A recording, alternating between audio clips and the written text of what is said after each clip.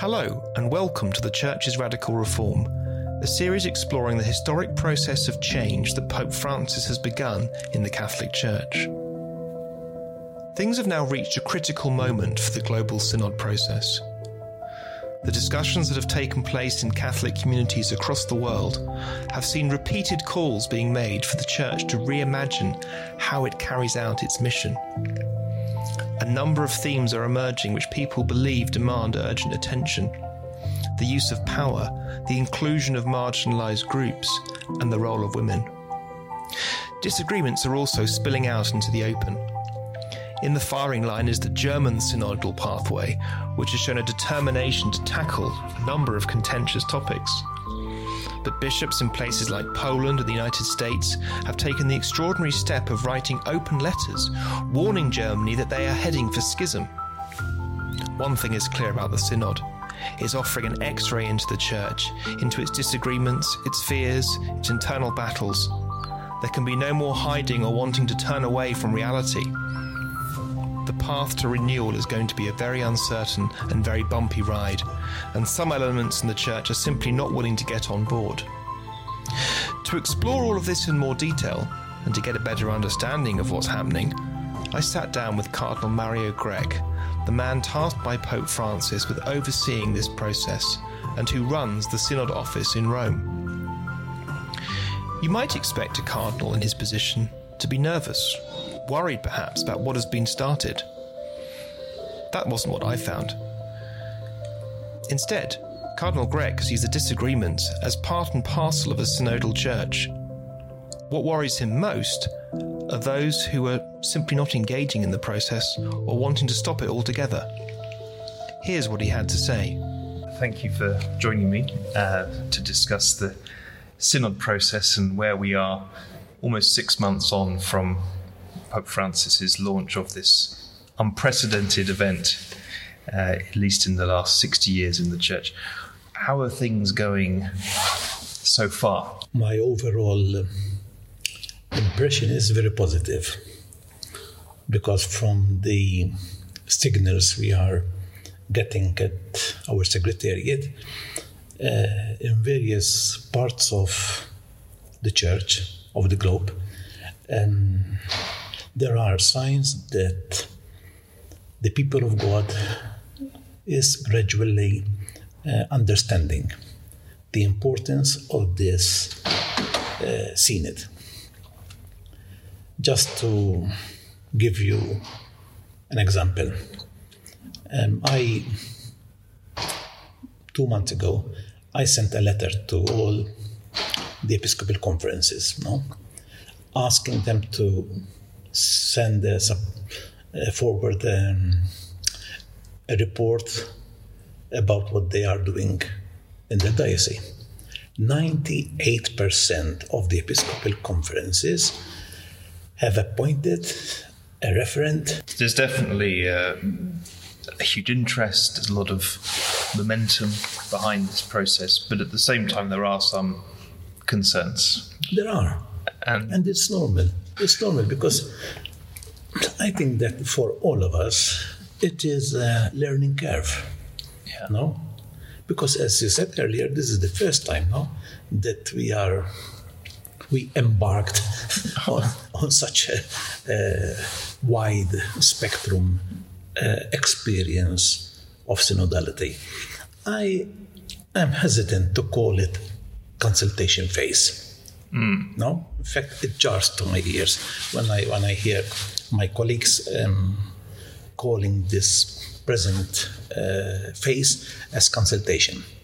Why? Because we are already in a synod. This is already part of the synod, which is something that it wasn't in the past. In the past, there was a questionnaire, there were preparatory meetings, but no, now whatever will be submitted by the Episcopal conferences and by the diocese are acts of the synod. Some people in the Church are saying, this synod is all about changing the Church.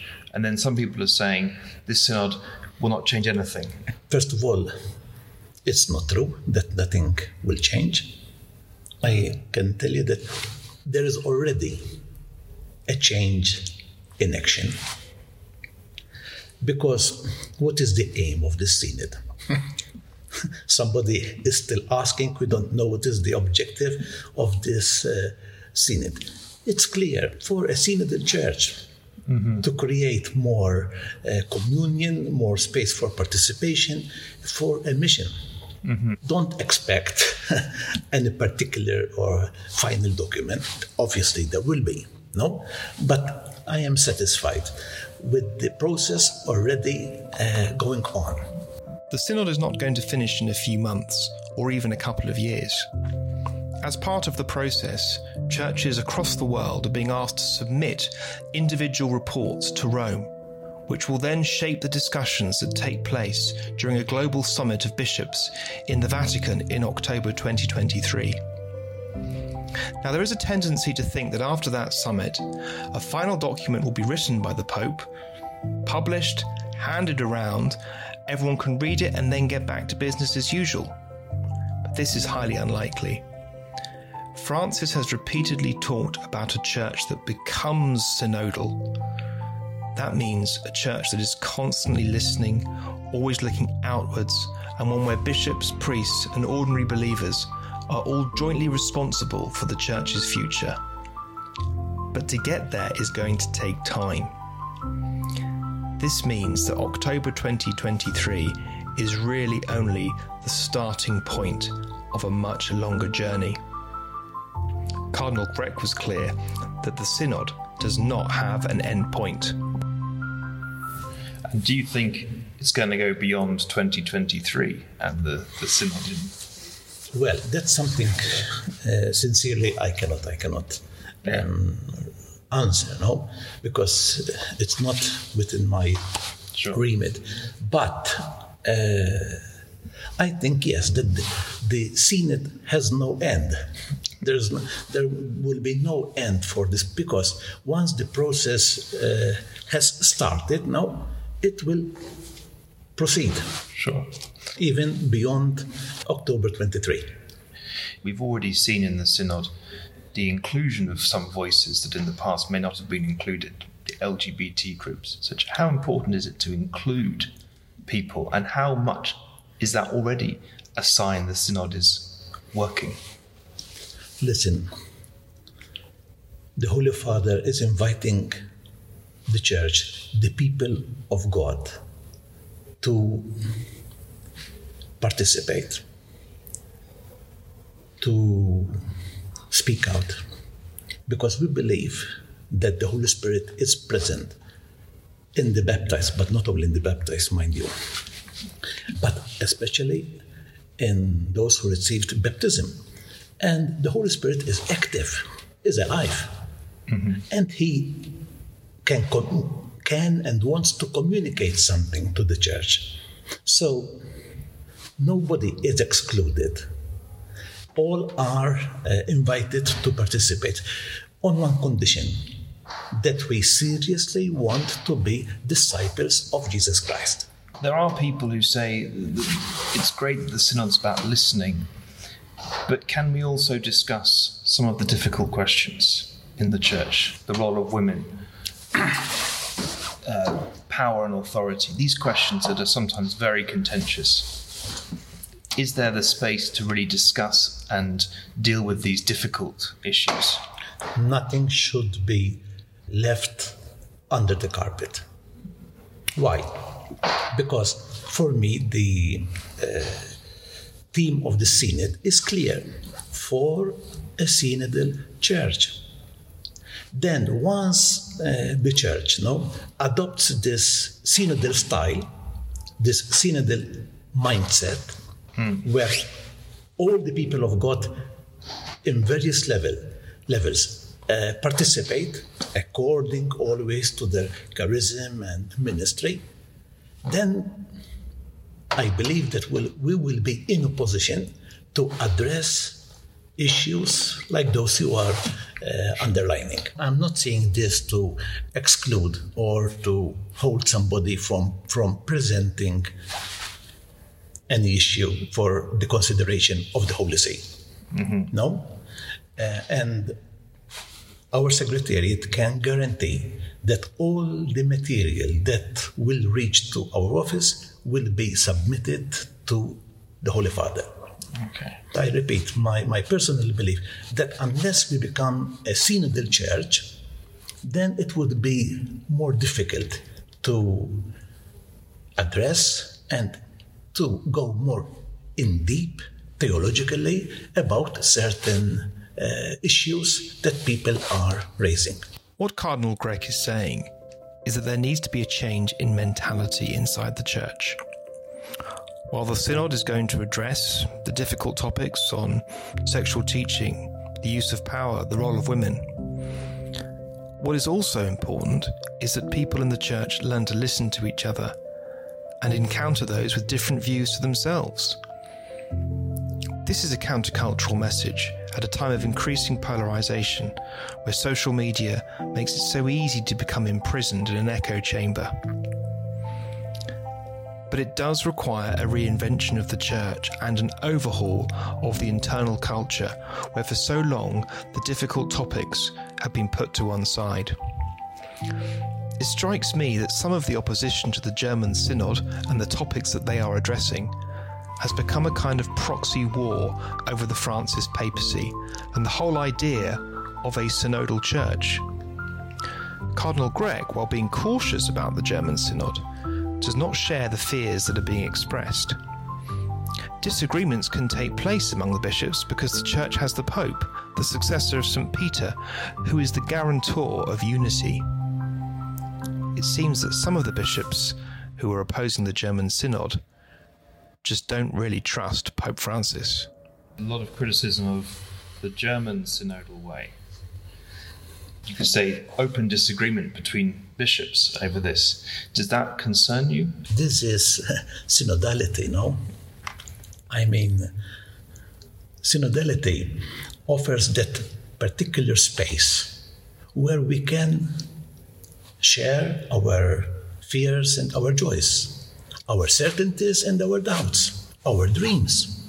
Obviously, there are dreams that can be realized, others that cannot. There are dreams that can be realized tomorrow, others need more time. No? But again, personally, nothing really worries me, insofar as we respect the fundamental principles of the Catholic Church. What I mean, that bishops have their ministry in the local churches. Bishops are not freelancers, but they form part of the College of Bishops, no? And then the College of Bishops is united with Peter. The leaders of the Church are being asked to kind of reimagine their role in some ways. Would you say that that's true? What do we mean when we say leaders of the Church? We are called to serve the ecclesial community. And I think this is one of the very positive signs, no, of an ecclesial community, that there is somebody placed by God to guide it, to help the community to reach a conclusion. Sure. This is the service of a parish priest and the bishop in his diocese and Peter in the church. I remember in an interview once, someone started an interview with you and said, "Your Eminence," and you said, Well, "Don't call me Your Eminence." Is this part of the synodal style? I don't know. That's my style. But the point is about being a servant leader. This is not my style or my opinion. This is the gospel. This is Jesus now. Jesus, I mean, now we will be celebrating the Holy Week, no? And one of the important moments is when Jesus washes the feet of his disciples. This is our call. There are some people wary of the synod who say, well, when Pope Francis leaves, this will all stop and we can do something different.